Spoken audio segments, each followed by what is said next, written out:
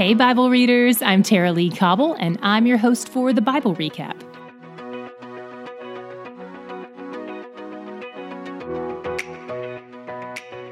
Yesterday ended with Joseph in prison in Egypt, forgotten by everyone but God, and probably his dad Jacob.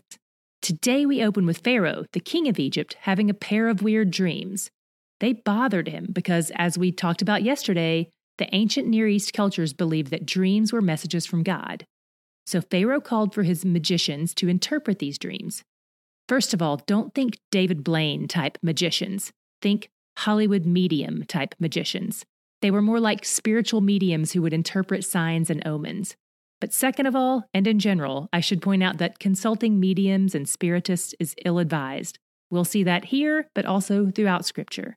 Pharaoh's magician mediums were useless. It was all part of God's plan to help the cupbearer remember that Joseph exists and is really good at this dream interpretation thing. After all, Joseph had delivered God's interpretation of the cupbearer's dream and the chief baker's dream a couple of years earlier. So the cupbearer filled Pharaoh in on this, and Pharaoh had Joseph brought to him quickly, but not before a shave, because those Egyptians loved a bald head.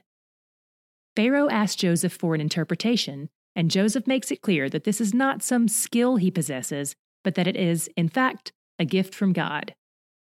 Pharaoh shares the dreams with Joseph, who then, without missing a beat, tells him what they mean.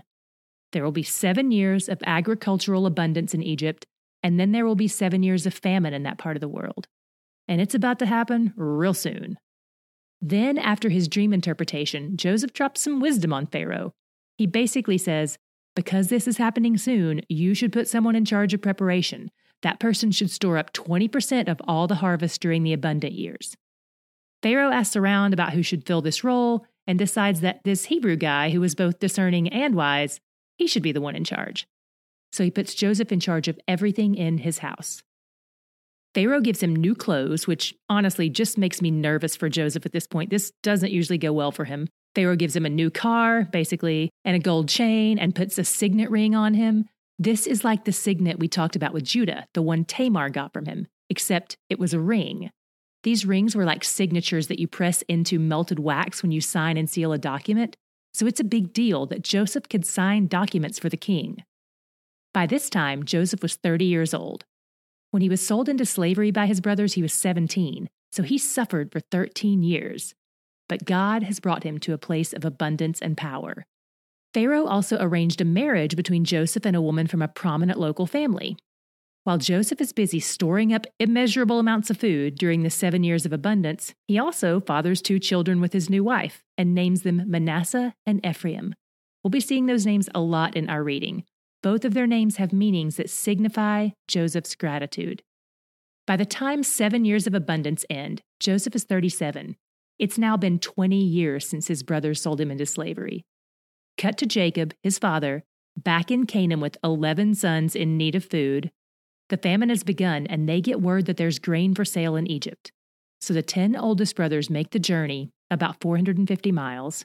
But Dad keeps baby Benjamin, who is probably in his 20s, at home to protect him. Just a quick refresher, Jacob fathered children with 2 wives and 2 concubines. Of those 4 women, his wife Rachel was the only one he loved. They had 2 kids together, Joseph and Benjamin. Obviously, Jacob is going to be extra protective of Benjamin because he thinks Joseph is dead, so Benjamin is ostensibly his only child from his favorite wife. So Benjamin did not make the trip to Egypt with his brothers. Imagine being Joseph in Egypt, and one day your brothers who sold you into slavery appear before you and bow to you, fulfilling the prophetic dream you had 20 years earlier.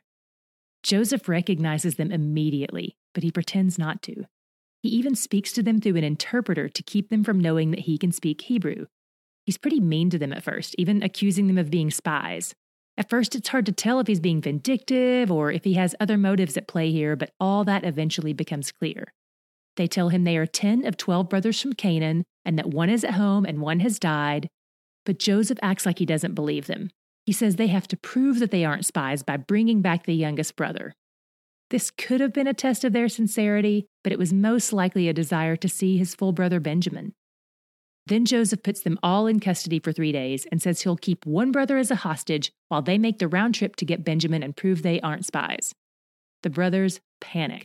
Their struggle and confinement seemed to really produce some introspection on their lives.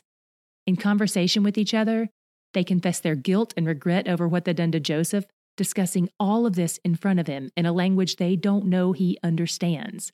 Can you imagine? Joseph steps away and weeps when he overhears all this. The plan is for Simeon to stay behind in Egypt as a hostage while the others go back to Canaan. Joseph gives orders to give them free grain by sneaking their money back into their grain sacks after they pay. We don't know whether this is a test or an act of generosity or both, but the brothers receive it as neither. They think it's God's judgment. Now, I've never gotten free money and thought God was judging me, so I can't relate, but that's how they felt. They panic again, and then we end today's reading with a cliffhanger. The brothers break the news to Daddy Jacob that this guy in Egypt wants them to bring Benjamin to him in order for Simeon to be released. And Jacob refuses. Where did you see God today? What did he do or what did he reveal to you about himself in the passage? Honestly, it was pretty hard for me to nail down just one God shot today, but here we go. I saw God's abundant generosity. Not only does it show up in Joseph's life, that's an easy one, but it also shows up in God's abundant generosity to his enemies. Think about this. In Egypt, a land that did not worship him, a land that enslaved his people, a land whose very name serves to represent his enemies throughout Scripture, he sent one of his people to warn them about a famine and make a way to feed them. And then there's his generosity to Joseph's brothers through Joseph himself. They not only got grain, but they got their money back. What appeared to be tragic and prompted fear in them was actually a double portion that God generously provided. But maybe you are in the famine right now and there's no end in sight. You don't have the benefit of a 7-year timeline and it doesn't seem like God is being generous. Let me encourage you with Joseph's story.